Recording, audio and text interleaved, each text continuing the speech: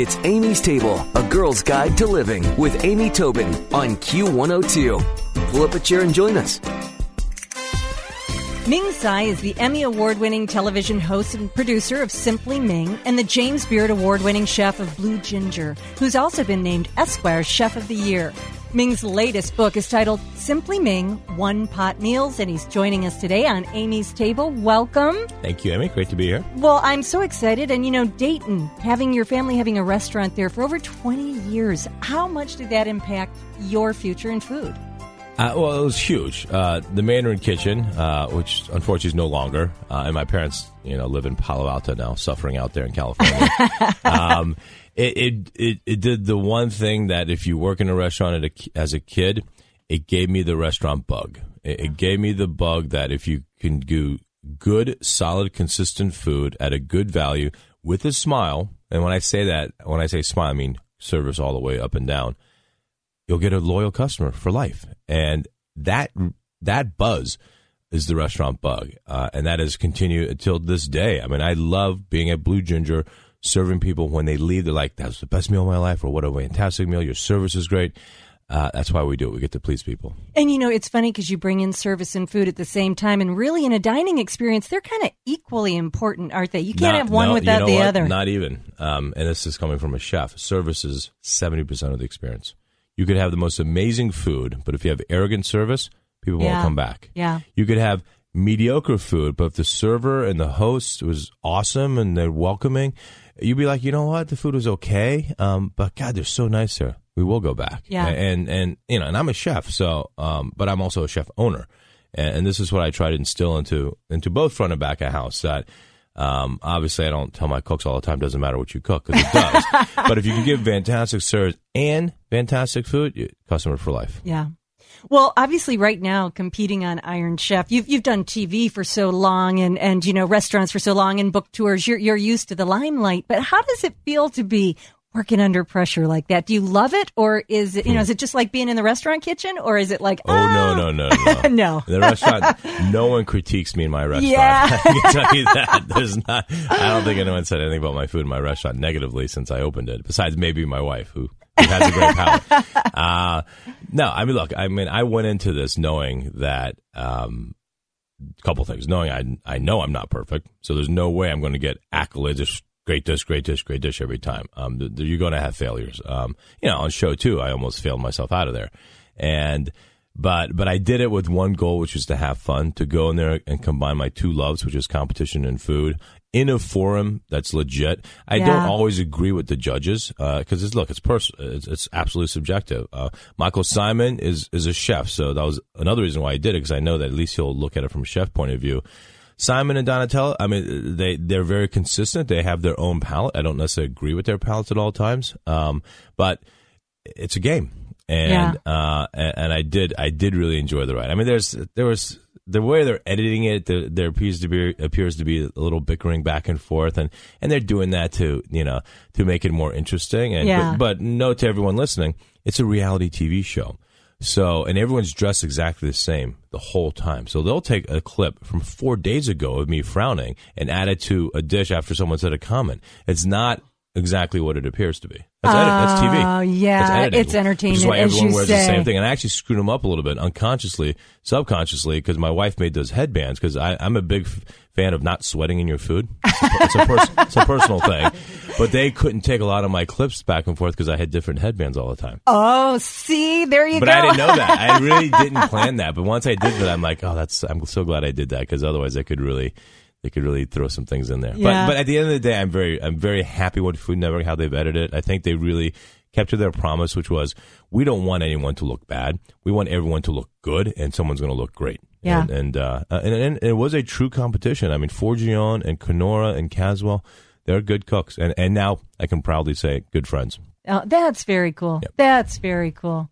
Well, of course, the latest book, Simply Ming, One Pot Meals, you kind of keep the home chef in mind, and that you let our cleanup be easy. And also this all follows your food philosophy. And I love this, that everything should have taste, healthfulness, simplicity, and affordability. And that's really important to the home cook. I mean, you're pushing all the right buttons with us. Really? Yeah. It was, the goal, which I didn't really realize till once it was printed, is to really get people back on cooking and to get families back at the dining room table. That's something I think we've lost in this country in the last 10, 15 years because we're all so freaking busy with Twitter and Facebook and emails and soccer and karate and ballet and this and it's such media overload. The only time that I ever decompress is at a dinner table, and I think it's just paramount. So I mean, I grew up in Dayton, Ohio. 5 p.m., not 5:01. 5 p.m. we sat down, mom, dad, my brother, and I every single night, and then Fridays at grandparents.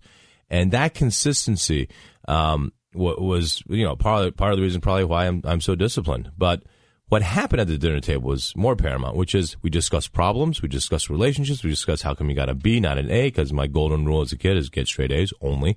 That was their rule, not my rule. I didn't follow that rule, by the way. And, just all issues came up and were solved there, as opposed to, God, parents email their kids now when there's an issue. You didn't take out that should be discussed in person. And so the idea was if you can get a cookbook that actually the worst thing is after you make a great meal, you look at your kitchen, it's a mess, there's 7 pans, and it's a complete battle zone, you're going to be demotivated to try another recipe out of that same book. Right. And so using one pot, one wok, or one saute pan, or one roasting pan, it has to be delicious first.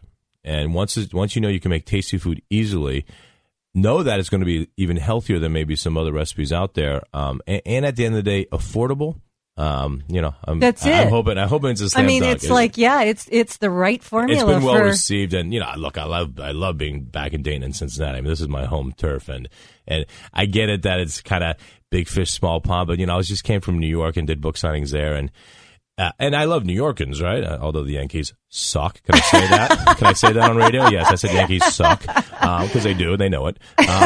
But the attitude is so different. I love the Midwest. I mean, Chicago's the same attitude. This welcoming and thanks for coming here and making a trip here. And it's so much different than, New York, they're so privileged. And they're like, plus I'm like one of 50 chefs. It's like no big deal. I have a book signing. And I'm not trying to trash New York, the Yankees do suck. But but I love what goes on in the Midwest. Yeah. If I was ever going to open another restaurant, it would be somewhere in the Midwest because I would be more appreciated than anywhere else probably in the world. Oh, that would be good. Do it in Cincinnati. Yeah, okay. That's one of 50 Let's start places. that rumor. Well, how does the home cook, though? You sometimes go to somebody's house and maybe they're a home cook without a lot of creativity. I'm being tactful now. Yep. And, how can they add taste? I mean, what are some flavor boosters that are sort of chef's secrets for a home cook? Of course, everyone knows about salt, pepper. And you can't overlook that because properly seasoned protein does make or break a dish. I'm a big fan of acid, not Grateful Dead. I'm talking about lemon juice, lime juice, vinegar, passion fruit. And by adding that and you'll see quite often, there's even like in the beef curry dish, I serve with a wedge of lemon. And when you add acid like that to a dish, you can actually add less sodium, which is good for your health. But it heightens, it enhances and heightens the flavor of what you're putting the lemon on. And I think that's a trick that a lot of us chefs use. It's very Asian technique. I mean, limes are used like crazy in Thailand and in Chinese cuisine, not so much lime juice, but vinegar. And you'll see that all over the book. So just a splash. Well, I know actually there is a photo in the book of you squeezing lime on to finish a dish. And I thought to myself, that makes all the difference. And sometimes people will see that and be like, oh, I don't have a lime, no big deal. But you know what? You're missing. You're missing the final note. You're missing the or the exclamation point, But, and I like the idea of the vinegar too. Well, healthier. Now it seems like we're all as a culture being more concerned about healthier dishes, but a lot of favorite dishes aren't quite so healthy. Some tips to Yeah, again, I'm not a diet chef. Never was, never will be. And I never counted calories. I don't have no idea what the calories are, but based on the reverse pyramid, which is what Dr. Walter Willett at Harvard has come up with recently, and I'm on their nutritional roundtable. Yes. There's a great combination of carbohydrates, and if you can go multi-grain, I even use brown rice, white rice combo for that reason. Plus, I think brown rice has a good flavor. 100% is a little too strong, so I do 50-50. But between grains, which is carbohydrates, veg and protein, there's a good balance there. And you can't, I mean, look, it's natural and common sense. If you're going to eat an 18-ounce ribeye twice a week, probably not a good idea. And the person doing that, you know that. An 18-ounce ribeye could feed a family of 10 in China, by the way, and it would be even better because it would spread the flavor. And point being is you have to think about not necessarily the recipe you're eating, but moderation. I mean, even the duck, it's a braised duck dish. It's delicious. All the fat is cooked away, but you can't have that every day. You need to balance it out. And I really do think, for the record, that whoever came up with supersize should be shot. I agree, actually. I mean, come on. The French fries at McDonald's used to be like this in Wendy's, and now they're this big. So now people think that that's small. I mean, that's ridiculous. And the constant refills on the sodas that are God, like, the big gulps. You kidding me? 64 ounces of Coke or Sprite or Pepsi, whatever. You're killing yourself. I mean, you're going to be diabetic within 10 years. It's crazy what people think is good, or it's okay to drink a whole bottle of Coke a day. It's not okay. Drink water. Well, you bring up the 18-ounce ribeye, and it's not good for you and could feed a whole family or, a whole table full when properly prepared. But do you think that's also how you lead to affordability? I mean, these healthier ingredients, more veg, more grains, less beef, less protein, should I say? It is more affordable by nature, isn't it? For the record, to all the beef producers out there, I love ribeye. Oh, I do too. And I eat about once a month or twice a month. I'll eat one. So I'm not poo-pooing beef. I love beef. But you make a great point, Amy. The cuts of meat in this book are what I call lesser cuts. So short rib or lamb shank or chicken thigh. And now there's new research through angiogenesis. And I encourage everyone listening, go to TED.com, which is a great lecture website.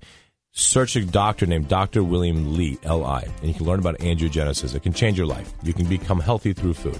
It's amazing stuff. Well, you know that every recipe in Simply Ming one-pot meals is going to follow Ming's philosophy of taste, healthfulness, simplicity, affordability, easy cleanup, and it's all good stuff. Well, Ming Tsai, thank you so much for joining us on Amy's Table. We'll put all your information and Ming's mom's famous vinegared shrimp on amystable.com. Thank you so much. Thanks, Amy. Thanks for having me. Stick around for another helping from Amy's Table on Q102.